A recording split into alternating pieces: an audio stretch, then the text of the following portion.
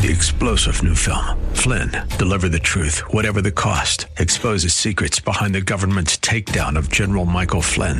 Flynn knew what the intel world had been up to. He ordered the first audit of the use of contractors. This set off alarm bells. He told the truth. He was the most dangerous person for Donald Trump to hire. They had to get rid of Flynn. Flynn, deliver the truth, whatever the cost. Available now. Watch it today. Go to salemnow.com. salemnow.com. Welcome to the Georgene Rice Show podcast. This program was originally broadcast live on 93.9 KPDQ. We hope you enjoy the show. Well, good afternoon and welcome to the Thursday edition of the Georgene Rice Show. Coming up in our second hour, a conversation I had with Chuck and Ashley Elliott. I used to be how to navigate large and small losses in life. But first, we'll look at some of the day's headlines. Well, as the White House continues to tout the alleged achievements of the president's Bidenomics agenda, there's a growing number of data that indicates that a gigantic economic crisis could be right around the corner. Most disturbingly, one important economic indicator that's currently flashing hasn't appeared since the 1930s during the height of the Great Depression. Well, if the White House and Congress don't cut inflation causing government spending soon, the results could be catastrophic. Well, here's a little historic context. In 2020, during the height of the coronavirus government lockdowns, President Donald Trump and the Democratic-led Congress spent vast amounts of money to keep the economy, financial system, and stock market afloat. Trillions of dollars in additional government spending occurred, all of which was financed with debt and money printing. The never-before-seen levels of money creation were fueled by policies set by the Federal Reserve, which encouraged Congress to spend more money and kept interest rates extremely low, despite warnings from economists about the threat of future inflation. When President Biden entered the White House in January of 21, it appeared that the economic crisis caused by the pandemic lockdowns would end soon. A COVID-19 vaccine had been developed, and many states had already started reopening and preparing to reopen their economies. Varney and Company host Stuart Varney argues that House Republicans, led by Representative Matt Gaetz, moved spending and the budget policies backwards. But rather than return spending to normal levels, Biden and congressional Democrats, with the blessings of the Federal Reserve, opted to keep government expenditures significantly higher than they had been prior to the pandemic. Well, the decision to continue high levels of government spending, coupled with the Fed's choice to keep interest rates low and the fallout from the crisis in Ukraine, caused inflation to soar to levels not experienced in 4 decades. Prices for nearly all consumer items, from eggs to milk to gasoline, skyrocketed. Well, in an effort to fix its mistake and curb out the curb out of control inflation, the Fed started dramatically increasing interest rates in 2022, a policy that's continued thus far into 2023. Meanwhile, the Biden administration and Congress have kept government spending much higher than the pre-pandemic levels. As a result of these policies, the inflation rate has dropped, but not enough to deflect prices, or rather to deflate them. Most consumer goods and services, as well as rent and housing prices, remain much higher than they were before the pandemic started. Incredibly, the money supply, the amount of cash, checkable deposits, and bank savings accounts has substantially decreased. That means even though prices are still going up, the amount of money available is continuing to drop, putting an unprecedented strain on American families.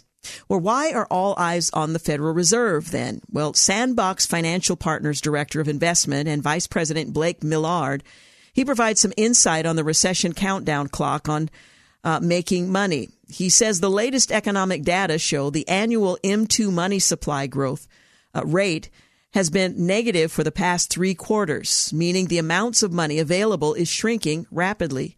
In the past 110 years, the only time Americans have seen the money supply drop this sharply was in the early 1930s during the height of the Great Depression.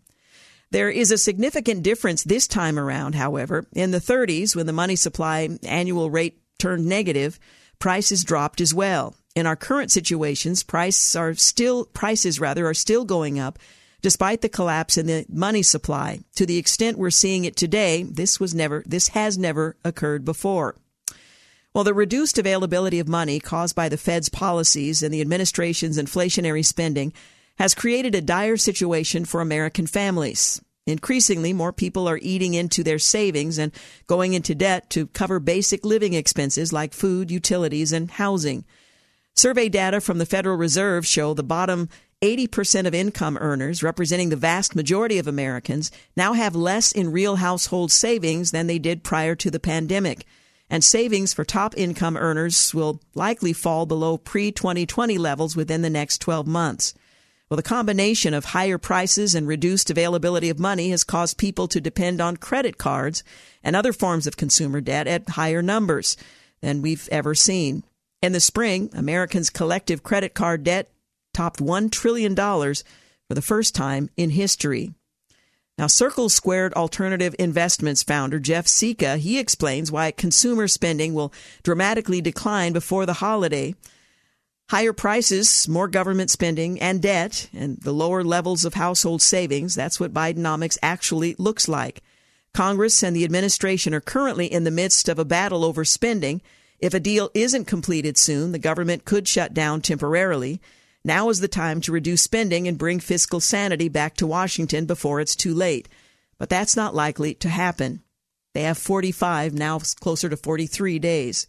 The U.S. economy is walking on thin ice. If prices and inflation don't come down soon, something that can only occur if Congress and the White House reduce spending, then the U.S. is soon going to find itself in yet another massive economic crisis. If that occurs, I hope Americans remember who deserves the blame. Well, there's plenty to go around, but the situation is very sobering, and I hope we can help influence those making decisions about our economy and our future to make wise long-term decisions and not political decisions because there is an election on the horizon. Well, the Department of Homeland Security Secretary Alejandro Mayorkas, he waived 26 federal laws on Wednesday, allowing border wall construction in South Texas to resume under the Biden administration for the first time since former President Donald Trump left office. We'll tell you more about that and the confusion around it, what the president is saying, what Mayorkas said initially, and what he's saying now. We'll talk about that and more when we return. You're listening to The Georgene Rice Show. You're listening to The Georgene Rice Show podcast. It's aired on 93.9 KPDQ. We're back. I'm Georgene Rice. Well, as I mentioned, the Department of Homeland Security Secretary Alejandro Mayorkas, he waived 26 federal laws on Wednesday, allowing the border wall construction in the south of Texas to resume under the current administration, despite the fact that President Biden, then candidate Biden, campaigned on the promise that he would never build more wall or any wall. There is presently an acute and immediate need to construct physical barriers and roads in the vicinity of the border of the United States in order to prevent unlawful entries into the United States in the project areas, Mayorkas wrote in the notice. The new construction project will add an additional 20 miles to the border wall of Starr County, Texas, which has been reported as an area experiencing high illegal entry. Well, Border Patrol's Rio Grande Valley sector, in which the country is located, has seen over 245,000 migrants enter the U.S. through that area during fiscal year 2023 alone. Continue watching to see what happens next. Well, among the 26 laws that the DHS waived included the Clean Air Act, Safe Drinking Water Act, Endangered Species Act, all notable environmental laws that limited further construction of the wall. The project will be funded by the Congressional Appropriations Package from fiscal year 2019, the notice stated. The announcement marks a noticeable flip from President Biden's original stance on the matter. Building a massive wall that spans the entire southern border is not a serious policy solution, he said in January of 2021, ending the national emergency over the border crisis when he first became president. Well, while running against Trump in 2020, he emphatically stated, "There will not be another foot of wall constructed in my administration."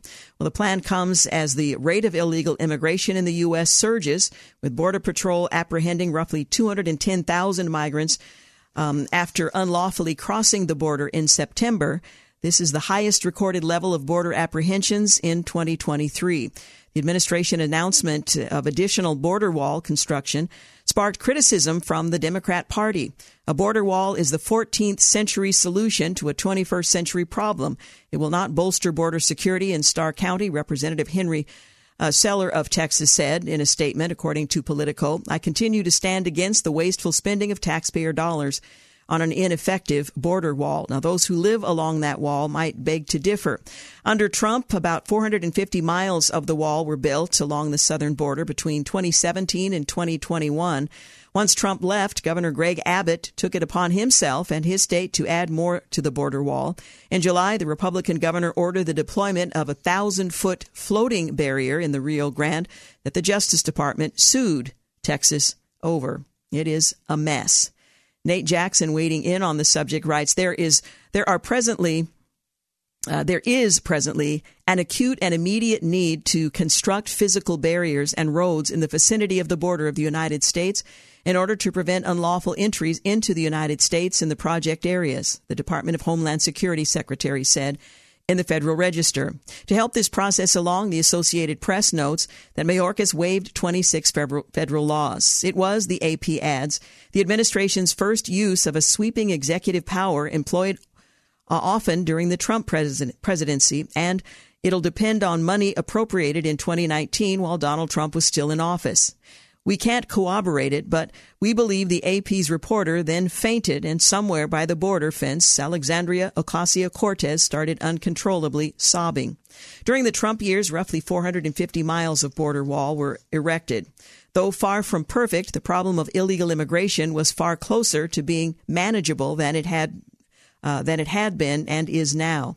Just 4 years ago, a border wall was racist. During the 2020 campaign, Joe Biden promised there will not be another foot of wall constructed in my administration. On his first day in office, he issued a proclamation ending border wall construction, while sanctimoniously declaring building a massive wall that spans the entire southern border is not a serious policy solution. In 2021, Mayorkas added, we do not agree with building the wall. Well, Team Biden even sued any Republican governors who dared continue to set up border barriers. Administration lawyers are literally in court today trying to remove the floating barrier in the Rio Grande set up by the state of Texas. The invasion that began in January of 21 and has exploded ever since was precisely Biden's intent. So why the sudden change of heart? The crisis has gotten so bad that Democrats in sanctuary jurisdictions are bitterly complaining and even declaring states of emergency. New York City's Mayor Eric Adams is traveling to Mexico this week to tell would-be migrants not to come.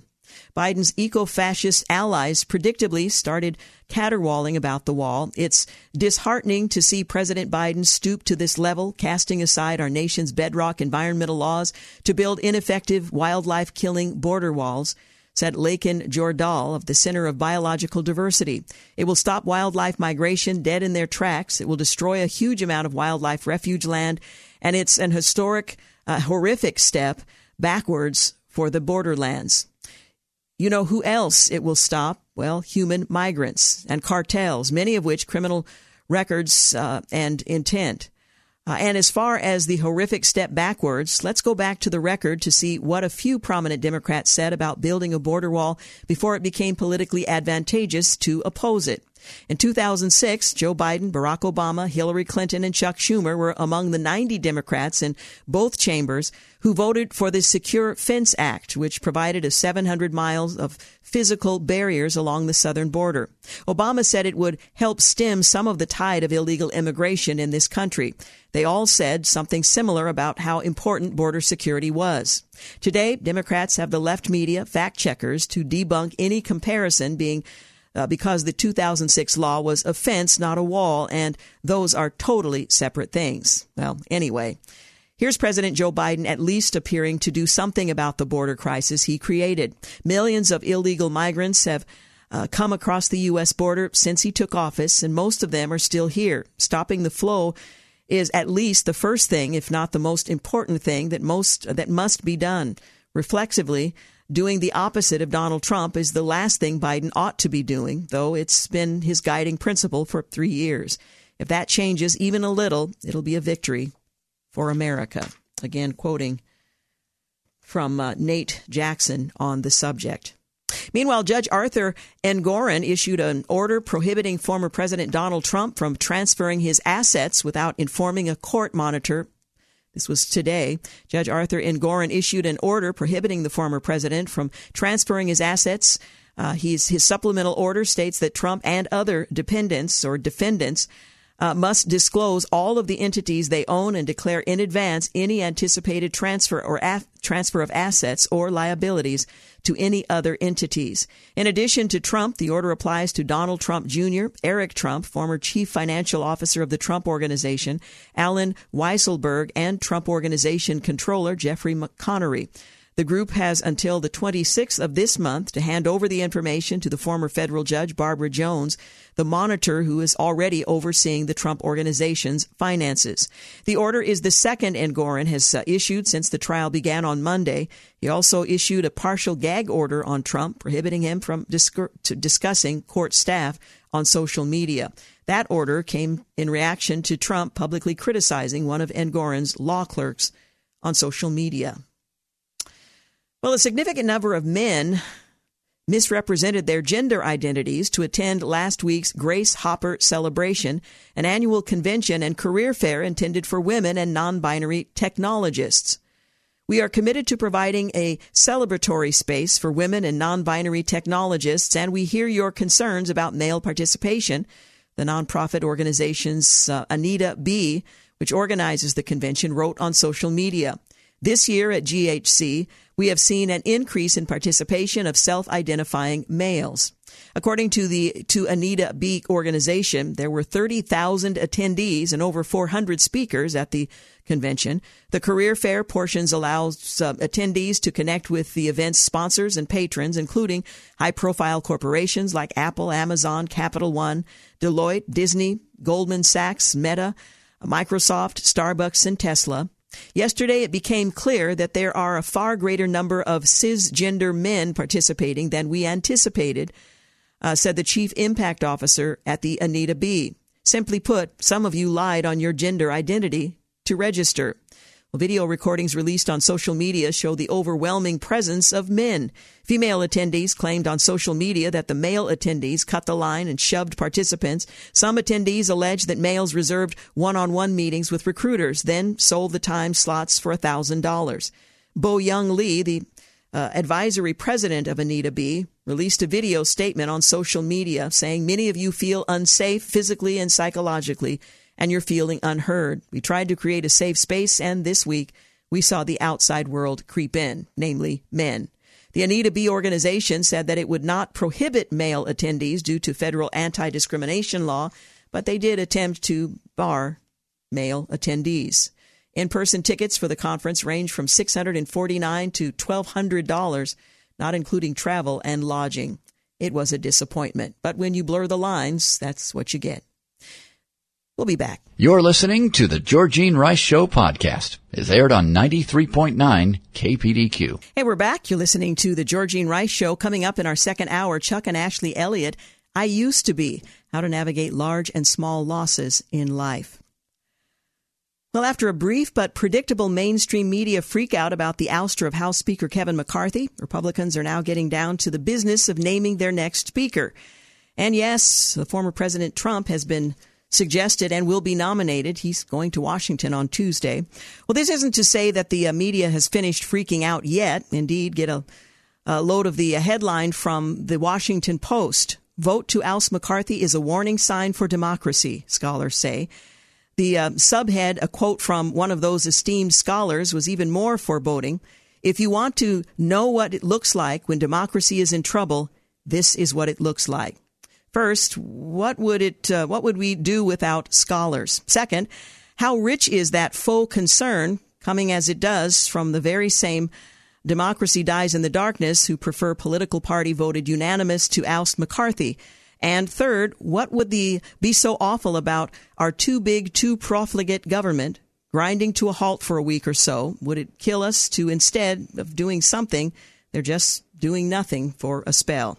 Well, it's an interesting thought. They're telling us that by Wednesday, there'll be something like a vote or approaching a vote. And as mentioned, there are a couple of members who have suggested they are going to nominate Donald Trump to be the next Speaker of the House. We'll talk more about that later in the program, but the decision is looming. Well, as Kevin McCarthy has been booted from his post as House Speaker after a motion to vacate brought by the fourth hardliner, Matt Gaetz, an unlikely nominee, has been suggested as the Speaker, former President Donald Trump. The Texas Representative Troy Nehls said in a statement on Tuesday, his first order of business when the House reconvenes will be to nominate Donald Trump for Speaker of the House. President Trump, the greatest president of my lifetime, he says, has a proven record of putting America first and will make the government great again. Representative Greg Stube followed suit in a post on X on Tuesday, suggesting the same. Well, the next speaker doesn't have to be a current sitting member of the House, and the former president said he'd be willing to, fill in for 30, 60 days, 90 days, whatever they need. Now, this in light of the other things that are vying for his attention, a number of legal challenges, as well as his presidential campaign. What's, sitting in as Speaker of the House for several months. Illinois Governor Pritzker sent a letter to President Biden begging for immigration assistance and intervention at the border. Perhaps the announcement earlier today that the wall would be built and efforts to resume that building might be a reflection of a response to not only this governor, but others who are crying for help, Democrats crying for help from the president. Well, the unhinged Manhattan College professor who threatened to chop a Post reporter, copped a wrist slap plea, let's get that right, deal in the Bronx court on Monday. Shalene Rodriguez, 48, will dodge jail time and won't even have to have a criminal record if she makes it through as little as 6 months in therapy under the terms of her sweetheart deal with Bronx prosecutor. Rodriguez, who was axed from her Hunter College gig hours after she was caught on video, and this wasn't the first time, by the way, she'd engaged in such activity. She pled guilty to a count of menacing, a misdemeanor, and to a harassment violation. Students for Life for America said the professor pro-abortion professor Shalene Rodriguez curses at pro-life students and vandalizes the table at Hunter College, and that was okay. But apparently she crossed a bridge too far. Well, a small act of faith rippled across the country today, leading thousands of students to bring their Bibles to school on the first Thursday of October to pray, share the gospel, and celebrate religious freedom. This year, Bring Your Bible to School Day kicked off earlier in the day. The annual event, sponsored by Focus on the Family, has been going strong for nearly a decade. It started with 8,000 students and grew to nearly 800,000 participants last year, and this year they're hoping for over 1 million. The program manager for Bringing Your Bible to School Day told CBN News that Focus on the Family started the event to let kids take the lead in sharing the gospel with their peers, and they have done just that.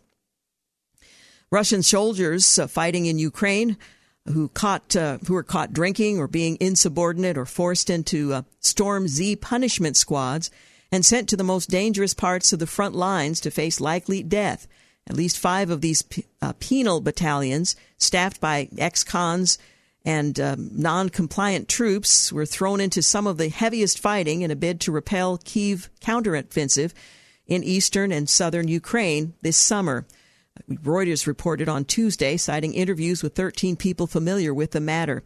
Storm fighters, they're just meat, said one regular soldier from Russia. Russian state-controlled media has reported that Storm Z squads exist, that they took part in intense battles, and some of their members received medals for bravery if they survived. But it hasn't disclosed how they are formed or the losses they take. One fighter with a conviction for theft who was recruited from prison said all but 15 of the 120 men in his unit, embedded in the 237th Regiment, were killed or wounded in fighting near Bakhmut in June. The squad also combined convicts who volunteered to fight in exchange for a promise of a pardon, with regular soldiers being punished for disciplinary breaches, the people interviewed said of the setup. Well, the hottest September ever? Well, it's time to panic. The world is on fire. At least that's what we were told. That's essentially the message from the Washington Post, with an article titled "September Shattered Global Heat Record and by a record margin," where the Post says initial analysis revealed that global temperatures for the month of September surged far above previous records, even further than what scientists seemed like astonishing increases in July and August. Well, the data found that September was roughly 0.88 degrees Celsius above 1991 to 2020 temperature levels. To press the panic button even harder, the Post states the planet's temperature reached its warmest level in modern record and probably in thousands of years. Well, climate scientist Zika Hassenfether He called the September temperatures absolutely gobsmackingly bananas. Well, this report from the Post is likely just the first in what will be a litany of stories ringing the alarm bells over the climate crisis, all in search of a particular solution. 0.88 degrees Celsius above the previous decade. Well, LaFonza Butler has been sworn in. She's filling Dianne Feinstein's Senate seat. A judge imposed a gag order in Trump's New York civil fraud trial after the former president posted about a court clerk. And President Biden extended $9 billion more of student debt relief to 125,000 borrowers. And, of course, that will be shifted to taxpayers who didn't benefit from those loans. The federal debt increased by $2.2 trillion in fiscal year 2020. And the FBI is reportedly probing a Christian faith group that counts Catholic Supreme Court Justice Amy Coney Barrett as a member, months after Republicans accused the agency of targeting Catholics. The agency has interviewed several people who claim they were abused by members of the group, People of Praise, sources told The Guardian. Barrett, who was elevated to the Supreme Court by former President Donald Trump, has been a member of the South Bend, Indiana-based group for decades. It's not clear whether the agency has launched a full investigation or is just conducting interviews. Gavin Newsom repealed a California law that censored doctors giving COVID-19 care, and FEMA will send a loud emergency alert, and did, to your phone, television, and radio yesterday. Don't worry, it was just a test. Now, I hadn't anticipated it. It was rather peculiar, but it happened to everyone. Well, former President Trump said the Biden administration is only citing the immediate need to build a border wall because President Biden is watching the United States be invaded by illegal immigrants, warning that terrorists are already inside the country. Department of Homeland Security Secretary Alejandro Mayorkas on Wednesday said there was an acute and immediate need to waive dozens of federal laws in order to build a border wall in South Texas, where illegal migration has surged. DHS justified the move due to high illegal entry. More than 245,000 migrant encounters have been recorded in the Rio Grande Valley sector this year. We're going to take a break. We'll be back to finish our look at the headlines. And coming up in the next hour, Chuck and Ashley Elliott, I Used to Be, how to navigate large and small losses in life. You're listening to the Georgene Rice Show podcast. It's aired on 93.9 KPDQ. Hey, we're back. A reminder, coming up in the next hour, Chuck and Ashley Elliott, I Used to Be. They'll talk about how to navigate large and small losses. Well, former President Trump said that Biden administration is only citing the immediate need to build a border wall because President Biden is watching the United States be invaded. And the president has nominated Hampton Dellinger, who previously worked alongside Hunter Biden at a law firm involved with energy company Burisma Holdings, to serve as special counsel. Now, the White House announced the move in a Tuesday press release as the term of Henry Kerner, the position's current occupant, expires. Well, the Office of Special Counsel is primarily responsible for safeguarding the merit system by protecting federal employees and applicants from prohibited personnel practices, especially reprisal for whistleblowers. Its website states, well, the president previously nominated Dellinger as an assistant attorney general overseeing the Justice Department's Office of Legal Policy, a position that he'd held between October of 21 and June of this year. Dellinger had also previously donated to Biden's candidacy and will not, as special counsel, have any connection with Hunter Biden and the ongoing investigation. President Biden has nominated him to serve that post, unrelated. The House impeachment inquiry against President Biden will continue full steam ahead, with further action expected in the coming days, despite the uncertainty surrounding who will take the helm as Speaker of the House, following the ouster of Representative McCarthy. McCarthy, who served as the Speaker of the House from late January through October, a very short stint, and is the first in U.S. history to have been voted to be removed from the post, supported the launch of an impeachment inquiry against the president last month after months of GOP-led investigations into his family's business dealings and whether he was involved. House Judiciary Committee Chairman Jim Jordan, from Ohio, House Oversight Committee Chairman James Comer, and out of Kentucky, and the House Ways and Means Committee Chair Jason Smith from Missouri were tasked by McCarthy with leading the impeachment inquiry. But even with him ousted, their investigations are expected to continue full steam ahead, a senior Judiciary Committee aide pronounced. Well, the head of the House Homeland Security Committee says Republican efforts to secure the southern border are certainly not going to stop now, despite the ongoing chaos in the GOP caucus over the removal of Kevin McCarthy as Speaker. Chairman Mark Green from Tennessee, in a statement, noted the passage of the Secure Border Act, known as H.R. 2, earlier this year, as well as the escalating crisis at the border. The fight to secure our border didn't stop when the House passed House Resolution 2, and it's certainly not going to stop now, Green wrote. Things have only gotten worse at the southern border as monthly encounters have continued to rise since June, and they're only going to continue to spiral given the host of mass parole and other catch-and-release programs Secretary Mayorkas has put into place. Now, that may be changing given some of the challenges the administration is administering. In the past year alone, medical centers across the 5 boroughs in New York have received nearly 30,000 visits from undocumented migrants seeking medical care. About 300 new babies have been born to moms during that period, most at Bellevue Hospital in Manhattan, which has seen 1/4 of the overall migrant visits. Randy Retkin, the director of Legal Health, a division of the New York Legal Assistance Group, runs a taxpayer-funded legal clinic in Bellevue Hospital where patients of all backgrounds are able to access legal services if they are referred by medical health providers. Well, now, most of the clients she sees are not citizens, some of whom are in need of life-saving care. Retkin said the clinic has been inundated with requests from migrants needing help with organ transplants, cancer treatment, putting a strain on the system. Resources are overwhelmed across public hospitals in New York City, where 25% of all patients are now those who have come into the country unlawfully. Illinois Governor Pritzker sent a letter to the president begging for immigration assistance and intervention at the border. Illinois Governor Pritzker sent that letter calling for more action to be done to address the waves of migrants who are continuing to cross the border, dealing yet another narrative blow to the administration.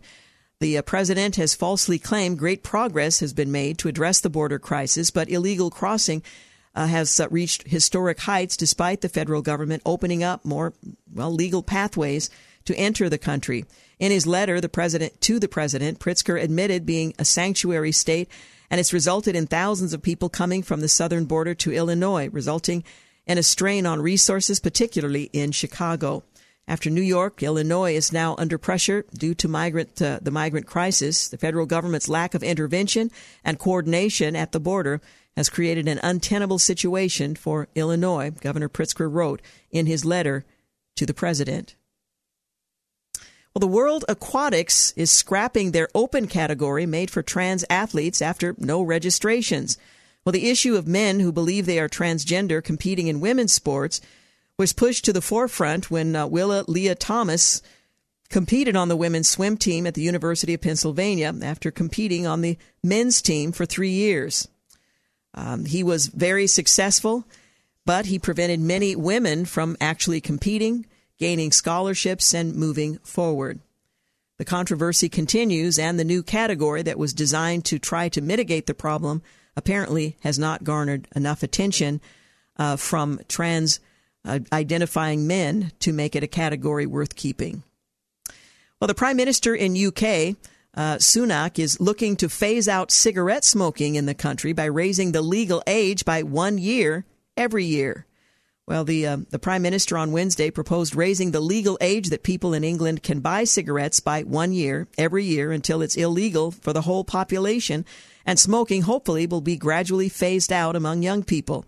Well, setting out his plan at the annual Conservative Party conference, Sunak said he wanted to stop teenagers taking up cigarettes in the first place, and repeated yearly increases in the age of sale law would mean a 14-year-old today will never legally be sold a cigarette. Well, legally anyway.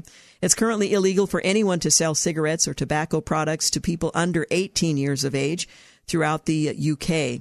The Prime Minister says the UK will raise the smoking age, and that will hopefully resolve the issue. 55 Chinese sailors are presumed dead after springing traps meant for U.S. and British submarines. Well, the U.S. 55 Chinese sailors are feared dead after their nuclear submarine apparently got caught in a trap intended to ensnare British service vessels in the Yellow Sea. According to a secret UK report, the seamen died following a catastrophic failure of the submarine's oxygen system, which poisoned the crew. The captain of the Chinese PLA Navy submarine is understood to be among the deceased, as were 21 other officers. Officially, China has denied the incident took place at all. It also appears that the system, designed again to entrap vessels from other countries, the U.S. and U.K. in particular, is not functioning. Well, last week, President Biden's German Shepherd commander bit a Secret Service agent. Well, that marked the 11th time that commander had bitten one of the agents and other Secret Service officers who guard the president. Well, some of the attacks left wounds requiring medical attention, and at least one required hospital care for commander's victim. Well, obviously, the dog should have been removed from the White House a long time ago. What other workplace would allow a dog, even the boss's dog, to remain after biting at least 11 people? At least, because there are 11 known incidents, but it's not clear that all the incidents are known. Well, the situation is actually a scandal, and it reflects badly on the owners, who apparently don't care that the dog repeatedly attacks people that are there to protect him. Well, the public wouldn't know about this had it not been for a conservative legal group, Judicial Watch, not filing a federal Freedom of Information Act lawsuit seeking Secret Service email and other records. Well, among the documents handed over was an email from number 3 in 2022 that said commander had bitten a uniformed division officer 2 times. I'm not sure if that's part of the 11, if that's 1 or 2, but bit the officer in the thigh and the upper right arm.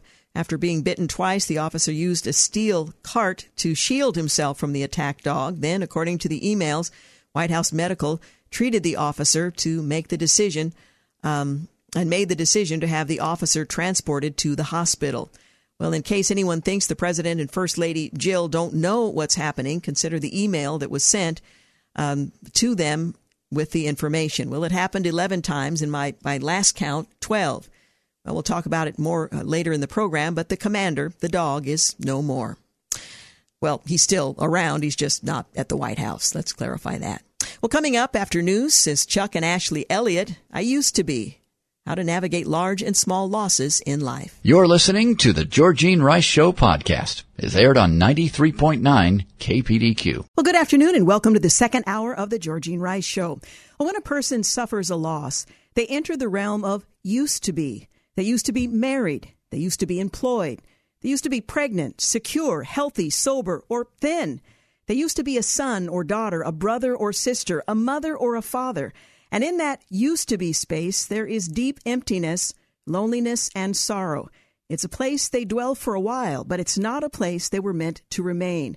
Well, in the book, I Used to Be, How to Navigate Large and Small Losses in Life and Find Your Path Forward, Pastor Chuck Elliott and Counselor Ashley Elliott, husband and wife, they help readers explore the unseen elements of their grief and build new thinking patterns that will result in true healing and growth. The Elliots share biblical advice and proven mental health techniques to help readers learn how to fully feel and face their grief, to hold on to their faith, and develop healthy ways to see themselves, their life, and their loved ones. In the book, I Used to Be, they will help readers process pain, heal traumatic events, and discover purpose and move forward. Well, I'm so delighted to have with us Chuck and Ashley Elliott. They're frequent speakers and popular workshop leaders with a passion to help people have better than average relationships. They serve as advisory board members for the AACC's International Christian Coaching Association. In addition to speaking and writing, Chuck is a pastor at Bethel Church in Evansville, Indiana. Ashley is a licensed counselor at Auxilian Psychological Services. And we are delighted to have the pair of them with us today to talk about their book, I Used to Be, How to Navigate Large and Small Losses in Life and Find Your Path Forward. Thank you both so much for joining us today. Thanks so much for having us. We're excited to be here. Yeah, hey. Well, I'm delighted to have you. This is such an important book because all of us at some point in life are going to experience loss, large or small, and helping to navigate that or to help others that we know and love navigate through losses is a challenge for all of us. Tell us a little bit about your story and what inspired you to write I Used to Be? Because I get the impression, as our readers, our listeners might, that you used to be and fill in the blank. Yeah, Chuck and I used to be quite a few things, and we do share some of them in the book. And we also share stories of other people. One of the things I personally used to be pregnant, but we used to be expecting children, and we faced loss in 2015, 16, and 17. And so it was just a tough series of years for us. Yeah, and we had various other things. We've lost family members, loved ones, and had breaks in trust as well in our relationship, things that happened even before we got married, and things we had to overcome, things we had to work through. Now, this is something that we all experience in life. How well do we generally on our own make it through loss intact and moving forward? Is it common for us to stumble at this juncture in life? Yeah, certainly. I think a lot of times we will just barrel through, and at least that was my defense mechanism. We just want to keep going. We don't really want to talk about it. We'll just go to work. We'll do the things. And we might operate on autopilot, but there are some relational things that we do, some coping mechanisms that we tend to lean toward that may or may not set us up for success in our relationships, at work, at home, and with our relationship with God. And you've probably seen this too, that people just wait until things get better. A lot of times in relationships, sometimes with our own health, with things at work, if it's really not going so well, we don't want to have conversations. We don't want to work on things. We just wait until things get better. Now, time by itself does not necessarily heal things. It's what you do with that time that makes an impact. Because if you spend years avoiding a wound or years avoiding a broken bone, it's not going to be better. It's probably going to be worse. And that's some of the things that we found with working with people. You divide your book up into several parts. One, seeing myself, seeing my world, seeing my loved ones, reframing grief, seeing grief from a new perspective, and moving forward, in which you walk your readers through the various stages of confronting what you used to be in a way that is productive.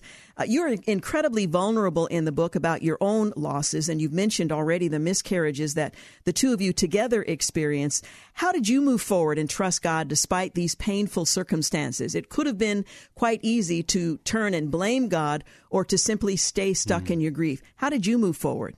One of the first things we had to do is we had to just admit that it was okay to not be okay and that it hurt. And we could name what it is that we were missing. When we lost those little ones to miscarriage in those years, we had to say, man, we miss the fact that we're not pregnant right now. And that hurt, and kind of had to look at that sting and look at that hurt. Also acknowledging that God wants to be in the middle of our dark places, our sad places, the places that we don't often want to invite him into the middle of. He wants to be there just as much as he wants to be in the places when you're maybe on the front row worshiping at church. And when we look to the pages of Scripture, we saw that God really meets with people in all kinds of situations. And I think sometimes I would feel frustrated or disappointed because I would read that God says he's near to the brokenhearted, but I didn't feel him near. And so was there something wrong with me, or is this true? I know I believed, and I still believe at a deep level that God's word is true, but I would have those moments where it would just be like, oh no, what if all of this is a sham?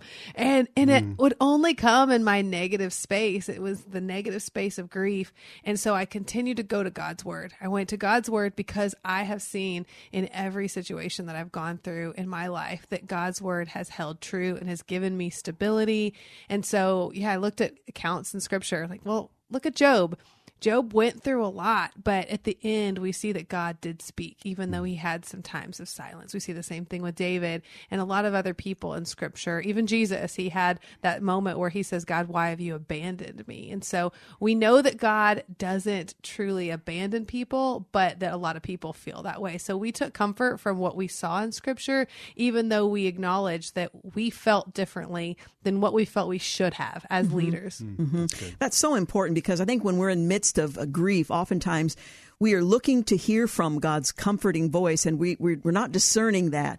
And your experience and what you've encouraged us to consider, going to God's word, is a way for us to deal with what, from our vantage point, seems like God's withdrawal or silence, when in fact he is always at work. What are some of the common ways that grief lies to us? And you write about that in the book. How can we overcome in God's word when grief is lying to us about him and about ourselves? We found that one of the biggest lies is that grief tells you that you're alone. you're alone that God doesn't see you. You're alone that nobody else has felt what it is that you're feeling. You're alone that if you reached out to a family member or to a friend, they wouldn't respond. And it's a lie. It's a lie that we're alone. And no, it may not be that somebody that you reach out to has exactly experienced the exact kind of loss that you have, but it doesn't mean that you have to walk through it alone. And community can be one of the things that we feel really resistant to reaching out to, but one of the things that we need the most. That's one of the biggest lies. And I think that grief tells us that isolation is better. I think sometimes we'll physically isolate, and other times we will emotionally isolate if we don't feel like we can get to a place where we're completely by ourselves. But we do that oftentimes to meet our needs. So we look at the function and the dysfunction. Like, okay, there's something functional, something good in every bad thing that we do. So if someone is isolating, we're doing it for good reasons. So let's just lean in and look at why we're doing what we're doing, and especially bringing that to God so that we can have insight. And so we isolate because we want to feel better, or we worry that we're going to make things worse. And so grief lies to us in a number of ways, but as we look a little bit more beneath the surface, we can expose those lies and replace them with God's truth. Absolutely. One of the things I think this book is very useful for is helping those of us who are looking on or coming alongside those who grieve, who used to be, and we're not quite sure what we should do. And our tendency is to withdraw because we don't want to say or do the wrong thing. This book, I Used to Be, helps us to better understand those who are in the process of grief and perhaps prepare for the next bout that we may in our own lives experience as well. What would you say to those who are concerned about a loved one, a friend, a coworker who's in the midst of grief and they're not quite sure where to begin? How can this book help them? Well, your presence means a lot just when you're with people. And we talk about this in the book that, you know what, you're not going to say the absolutely most perfect thing to make all the pain go away. Sometimes when people try to comfort others after they've experienced a loss, they'll say something to maybe reduce the pain or take the sting away. And that's not always what happens. Sometimes it makes the sting a little bit worse. We specifically tell people that when you've probably seen this or experienced it after somebody goes through a loss, or say, well, just call me if you need anything. That doesn't often get a lot of return phone calls or text messages.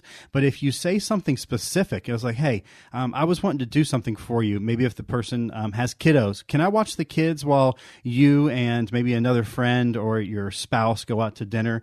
Can I come to your house and clean? Can I pay for somebody to come clean your house? What would something be? Like, give some options. Do something that's specific, because the blanket, I'm there for you, while it is well-intended and it can be comforting, it may not be meeting the need that they have. Yeah. We're talking this afternoon with the co-authors of a wonderful book, I Used to Be, How to Navigate Large and Small Losses in Life and Find Your Path Forward, Chuck and Ashley Elliott. We're going to continue our conversation in a moment, but we do need to take a quick break. You're listening to The Georgene Rice Show. Back in a moment. You're listening to the Georgene Rice Show podcast. It's aired on 93.9 KPDQ. You're listening to the Georgene Rice Show, and we're continuing a conversation with Pastor Chuck and Ashley Elliott.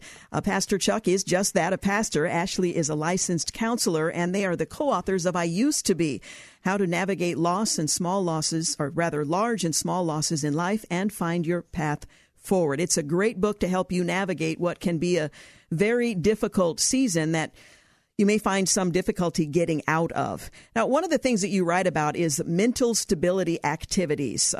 You ask your readers to complete several mental stability activities in the book. What are they, and how does that help us through time of loss? So much when we go through hard times, it may not even be a loss, but if it is just a setback in life, we will find that we have an identity that's shaken. So I thought I was all that, or I thought that I was strong, and now I'm realizing, oh, not so much. Maybe not so much. So it can knock our stability. And so we do a pretty simple exercise where we invite people to draw like a T-chart. So on one side of a piece of paper, you would write mental stability, and on the other side, you would write mental instability. And then we take people through a series of prompts, basically, but have them think about their stability. When you're at your best, this would be when you're most mentally stable, just think about your daily habits. What do you eat? Do you exercise? Do you do fast food, or do you cook? Whenever you're in the most positive space, when you're the most mentally stable, there are some shifts. So then we look at our worst state, whenever we're most mentally unstable,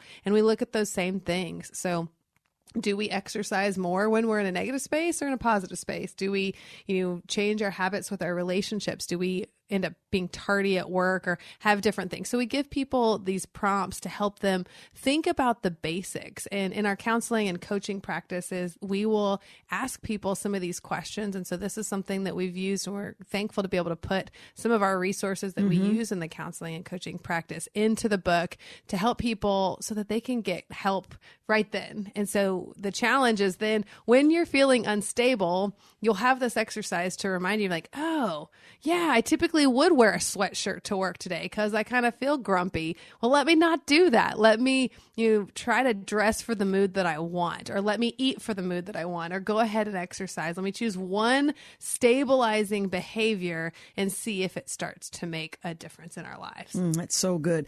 I know that oftentimes we're surprised by anger in the midst of our grief as we're facing loss. How common is it that anger pops up in the middle of a loss or grief?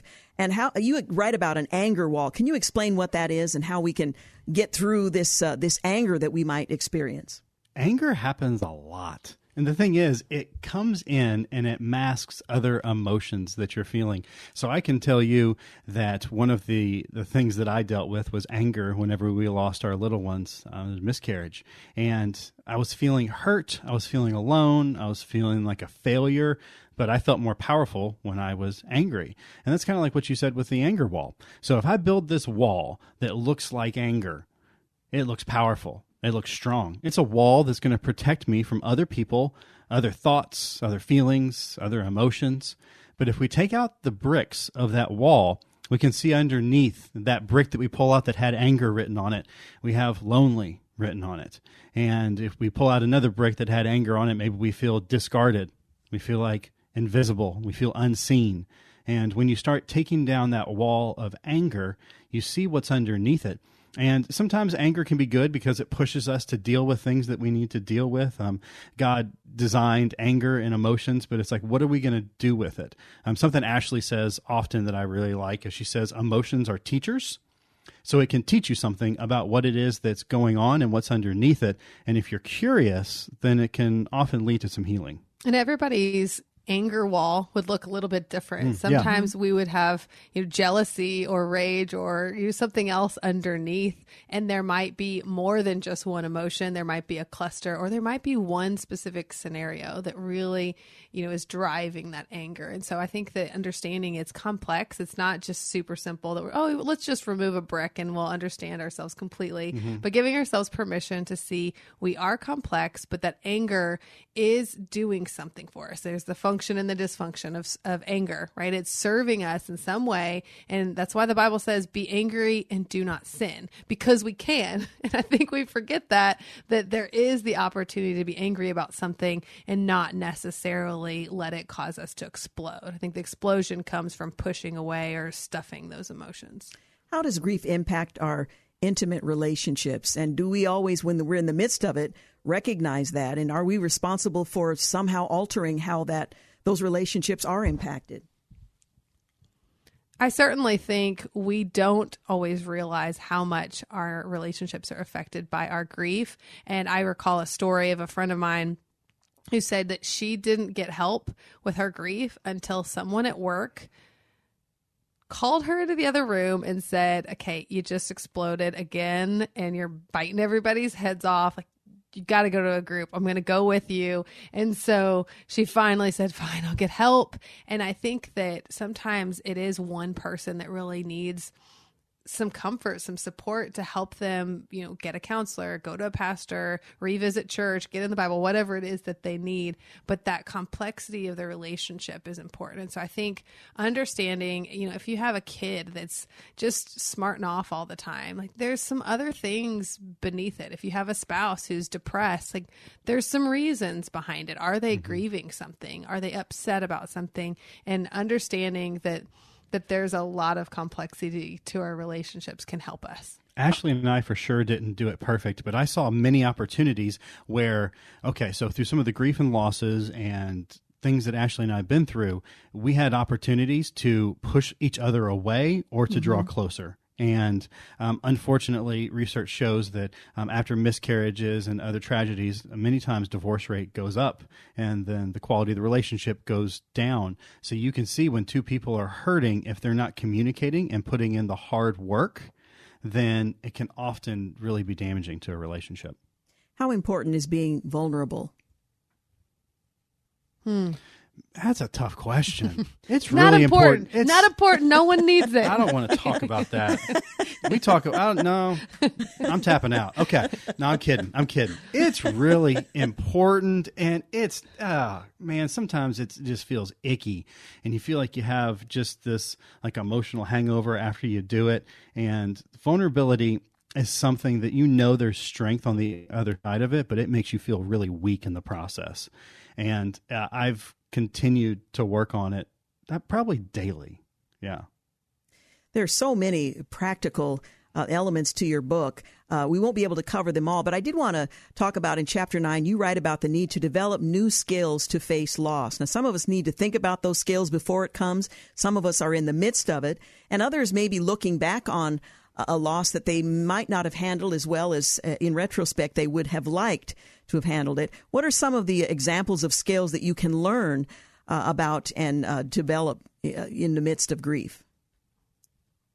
Certainly the communication skill is one of the bigger things, but I think self-awareness is probably the biggest theme that we take people throughout the book, because if we know how to help ourselves, if we take that oxygen mask to ourselves, we will be able to then take that oxygen mask to other people and help them.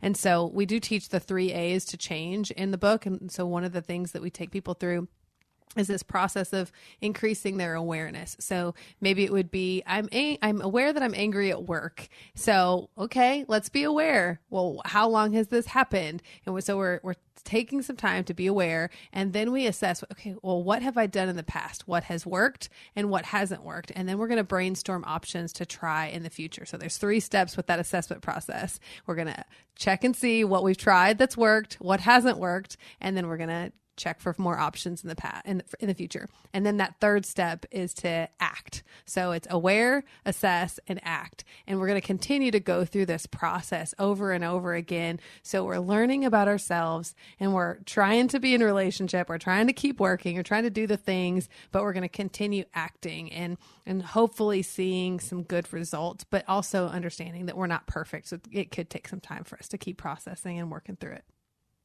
Any final words of encouragement for those who are in the midst of a life where they used to be and learning to cope with the new normal? We tell people that God sees you. He sees you right where you are in the midst of pain, in the midst of this struggle. And just because it hurts, it doesn't mean that you're broken and there isn't a path to move forward. And we tell people that, you know what, we don't have a magic wand, and they don't likely do either, and they can't go back and change what it is that they lost or who it is that they lost and can't get that back. But what they can do is they can continue to build and see what does it look like to take steps to move forward. And it's not just about them, because when they do this work, and it is hard work, they're going to leave a legacy that they're proud of. They're going to have stronger relationships. Someone's going to see them in the way that they continue to move forward and honor God. Someone's going to see them the way that they continue to have hope. Someone's going to see them how they have strength when nobody else knew how they could do it. And it's powerful. That is so good. Once again, we're talking with Chuck and Ashley Elliott, pastor and counselor. Their book is titled, I Used to Be, How to Navigate Large and Small Losses in Life and Find Your Path Forward. What's the best way for our listeners to connect with you and to find your book? You can find us at chuckandashley.com. Our book is sold everywhere that books are sold. Also, you can get the audio version. It's a great way to get it. Well, I thank you both so much for being with us today. But more than that, I thank you for the book that I think will help many cope with what used to be and to move forward into what God has for the future. Thank you for joining us. Thanks so much for having us. It's been an honor. God bless. Well, for our Seattle listeners, it is a good night.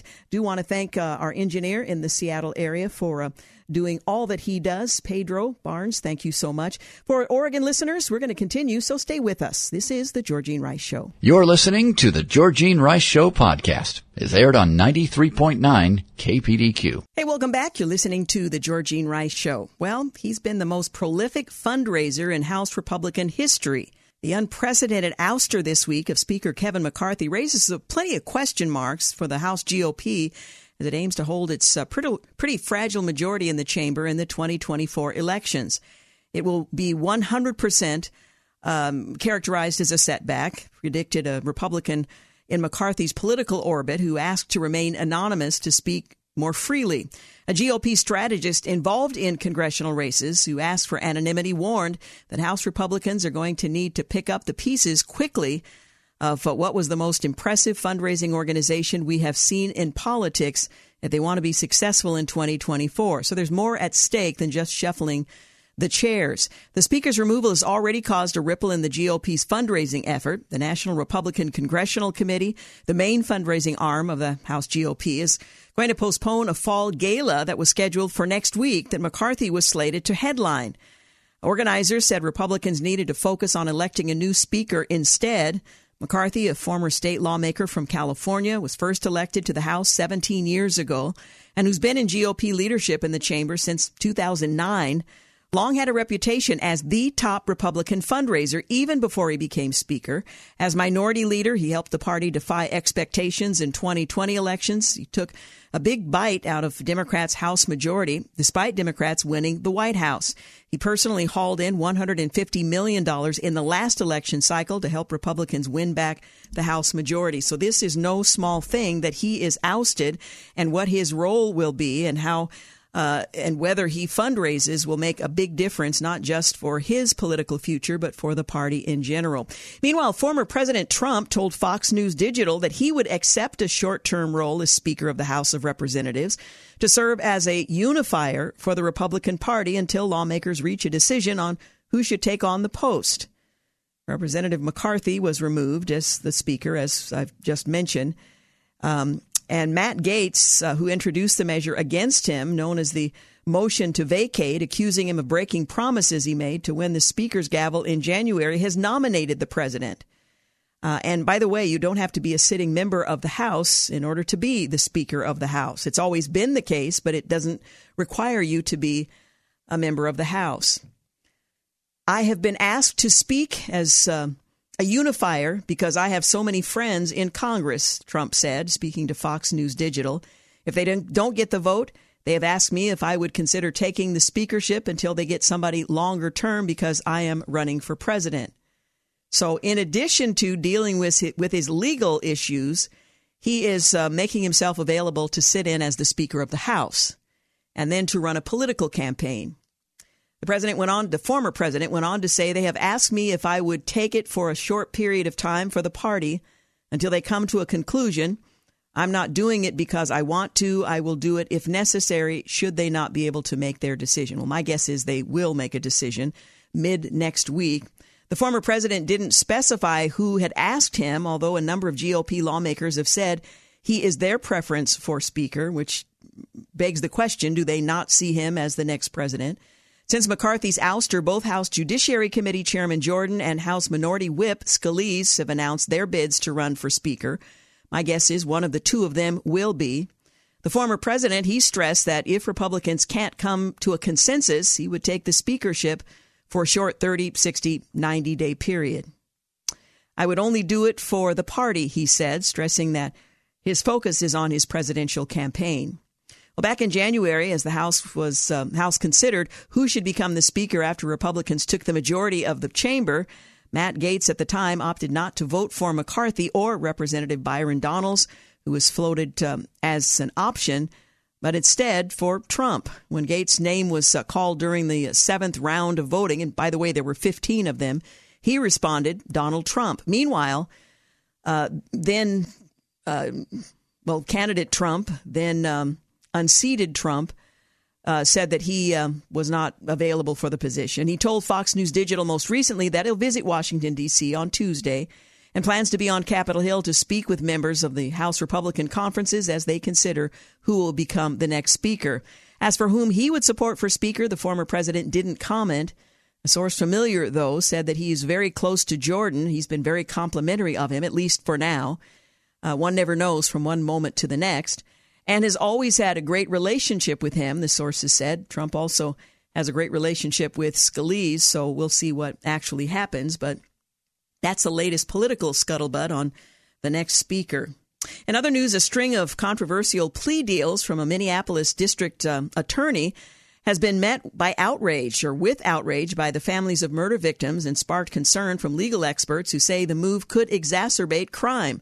The types of plea deals offered in this county by the Attorney General Mary Moriarty is inconsistent with the demands of justice. Tim Rosenberg, a Bradley Fellow at Stanford's Constitutional Law Center, said the families of victims of crime told the Star Tribune earlier in the week that the plea deals indicate a pattern where they are told prosecutors want probation instead of prison sentences. They said they feel re-traumatized by the court proceedings and suggested prosecutors tend to advocate more for the defendant than for the victim. Business executives and consumer experts largely believe it is increasingly unpopular for American businesses to take a public stance on current events because it's polarized and alienated the country. In recent years, sports teams, clothing brands, beverage companies, food labels, corporate giants, they've weighed in on some of the country's most polarizing public policy debates. However, most Americans don't want businesses to inject their opinions on the most contentious political and social issues, and that's according to a new poll conducted by Gallup and Bentley University. Well, following the historic removal of Speaker McCarthy, led by Matt Gaetz and accomplished with Democrat support, House Judiciary Chairman Jim Jordan officially threw his hat into the ring for consideration, as has Representative Scalise. According to Speaker pro tempore Patrick McHenry, the House GOP will hold a candidate forum on Tuesday and begin the work of electing the next Speaker of the House next Wednesday. And as mentioned, former President Trump plans on visiting Washington on Tuesday. Well, Los Angeles School District will celebrate National Coming Out Day all next week. Only 47% of students meet English language standards in L.A. and 33% meet math standards, but that doesn't matter. That's all students in L.A. For black students, the numbers are more dismal, 31% for English language standards, 17% for math. Well, that's why it's so important that a week is dedicated to teaching about alphabet ideology. Perhaps it doesn't matter, though, since the curriculum is for elementary school students, ages 6 to 10 years old. Perhaps they need this even more than learning how to read or do math, for the future. Why focus on reading and math when you can spend time educating kids about alphabet people? You have to keep your priorities straight, and apparently that's what they're going to do in L.A. It's sort of a sad state of affairs. The Fifth Circuit Court of Appeals has ruled that President Biden cannot censor speech on social media platforms. Now, you might be saying, well, didn't they already say that? Well, it looks like another federal court doesn't support the idea that Homeland Security writ includes America's cognitive infrastructure. In a unanimous ruling yesterday, the Fifth Circuit expanded bars on the Biden administration's Big Brother censorship activities, blocking the Cybersecurity and Infrastructure Security Agency from any speech policy or policing, if you will, communication with a private sector media platform. The lawsuit, again, the Biden administration, was originally filed by former Missouri Attorney General Eric Schmidt, who is now Republican U.S. Senator. When the administration was ordered to stop contacting social media companies earlier this year, the White House disagreed with the opinion and argued it was necessary for the federal government to censor speech online. So in July, the judge on the case called the administration's behavior the most massive attack against free speech in United States history. You probably didn't read about it because the mainstream media doesn't really cover unflattering news about the administration. We've just obtained an injunction against CISA, the AG, Andrew Bailey says, an agency within the Department of Homeland Security that blocks them from violating the First Amendment rights of millions of Americans. The order also applies to the White House, the Surgeon General, the CDC, and the FBI. Well, healthcare workers began to strike outside Kaiser Permanente hospitals. Picketing began Wednesday at Kaiser Permanente hospitals as some 75,000 healthcare workers went on strike in Virginia, California, and 3 other states over wages and staffing shortages. Doctors are not participating, and Kaiser says its hospitals, including in emergency rooms, will remain open during the picketing. Unions representing Kaiser workers in August asked for a $25 an hour minimum wage, as well as increase of 7% every year in the first 2 years and 6.25% each year in the 2 years afterward. They say understaffing is boosting the hospital system's profits, but hurting patients. And executives have been bargaining in bad faith during the negotiations. We'll follow the developments. You're listening to The Georgene Rice Show. We'll be back to wrap things up. You're listening to The Georgene Rice Show podcast. It's aired on 93.9 KPDQ. Hey, we're back. You're listening to the final segment of The Georgene Rice Show. Well, Chuck Schumer and Mitch McConnell are moving forward on a major Ukraine aid package, even as there's a very good chance the next speaker is even less receptive than Kevin McCarthy was. Majority Leader Schumer said he'd spoken specifically to McConnell about the issue and added, "We'll work together to get a big package done." Ukraine was in the Senate's bipartisan spending proposal last week, but was ultimately left out of the eventual stopgap government funding law approved over the weekend. At the moment, the Biden administration doesn't even have the transfer authority it needs to move assets around in Ukraine. That was also left out of the stopgap bill and now can't be approved without a House leader.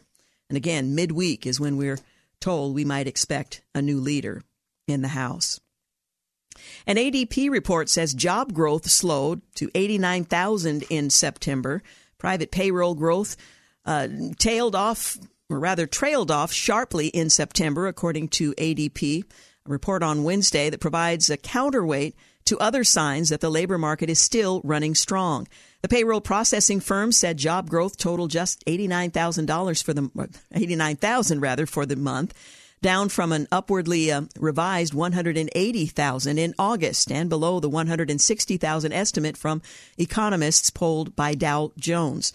Perhaps more importantly, the report provides some sign that an historically tight labor market could be loosening and giving the Federal Reserve some incentive to stop raising interest rates.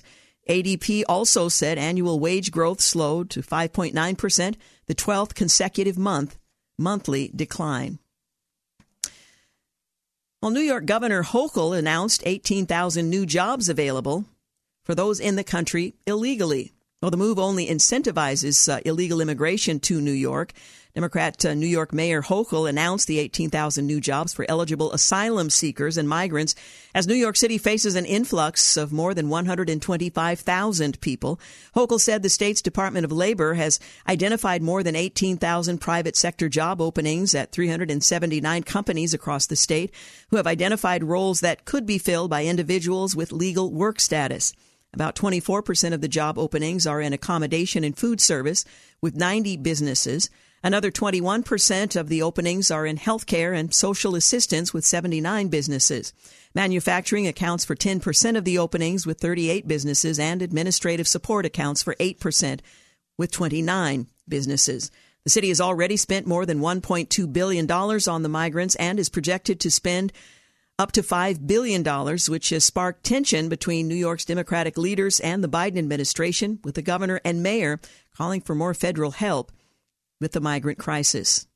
Well, pro-lifers long ago identified Planned Parenthood as not only merely abortion advocates and providers, but in fact practitioners of an abortion industry. Abortion for Planned Parenthood is about money. Similarly, with the transgender crusade, Planned Parenthood has been one of the leading advocates promoting the gender bending of not only adults, but especially of children. Transing the kids is a growing revenue opportunity for Planned Parenthood, and the more children are convinced that they are gender dysphoric, the larger the revenue stream for Planned Parenthood, which is why there is an increasing number of examples of children being diagnosed with gender dysphoria after just one visit to Planned Parenthood and almost immediately put on gender transition train.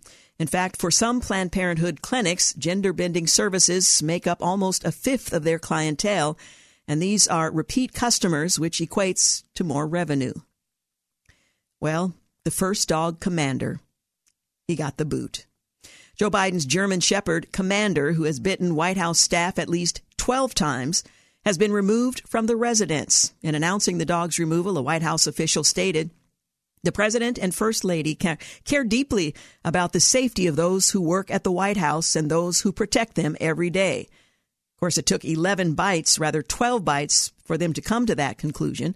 The official added they remained grateful for the patience and support of the U.S. Secret Service and all involved as they continue to work through solutions. Commander is not presently on White House campus grounds, while next steps are being evaluated. Next up for removal, well, there's an election coming up. We'll see what happens next. Well, Donald Trump's New York fraud trial grew testy on day 3. The State Department unveiled the official portrait of Hillary Clinton. 50,000 Venezuelans illegally crossed the U.S. border last month, shattering the previous record. A Florida law allowing the death penalty for child rapists has gone into effect. And Starbucks is closing 7 locations in downtown San Francisco during a rampant crime surge.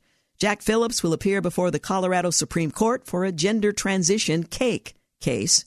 No, for him, it's not over. Well, on this day in history, 1947, President Harry S. Truman, he delivers the first televised White House address as he speaks on the world food crisis. 1953, Earl Warren is sworn in as the 14th Chief Justice of the United States, succeeding Fred M. Vinson. 1958, racially desegregated Clinton High School in Clinton, Tennessee, is mostly leveled by an early morning bombing. 1983, Solidarity founder Lech Walesa is named winner of the Nobel Peace Prize. 1984, the Space Shuttle Challenger blasts off from the Kennedy Space Center on an 8-day mission. The crew includes Catherine Sullivan, who becomes the first American woman to walk in space, and Mark Granoux, the first Canadian astronaut. 1988, Democrat Lloyd Bentsen lambastes Republican Dan Quayle during a vice presidential debate, saying, "Senator, I served with Jack Kennedy. I knew Jack Kennedy. Jack Kennedy was a friend of mine. Senator, you're no Jack Kennedy." 1989, a jury in Charlotte, North Carolina convicts former PTL evangelist Jim Baker of using his television show to defraud followers. 2001, tabloid photo editor Robert Stevens dies from inhaling anthrax, the first of a series of anthrax cases in Florida, New York, New Jersey, and Washington. 2005, defying the White House, senators vote 90-9 to approve an amendment sponsored by Senator John McCain that would prohibit the use of cruel, inhumane, or degrading treatment or punishment against anyone in U.S. government custody. The reluctant President George W. Bush would later sign off on that amendment. 2018, the government reports that the unemployment rate fell in September to 3.7%, the lowest since 1969, reflecting a healthy economy driven by strong consumer and business spending. Also in 2018, in an elaborate prank orchestrated by the street artist Banksy, one of the artist's paintings self-destructs in front of auction goers in London, moments after it had been sold for $1.4 million. I wonder if he regretted that stunt. $1.4 million, and the painting was no more. Well, we are out of time. I do want to thank James Blend for producing, Dave King for engineering, and thank you for making the Georgene Rice Show part of your day.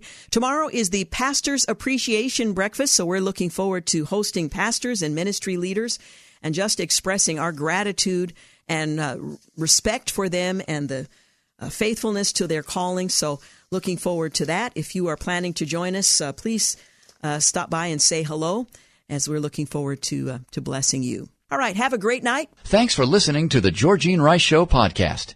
If you'd like more information on today's guests, please visit the show at kpdq.com and like us on Facebook.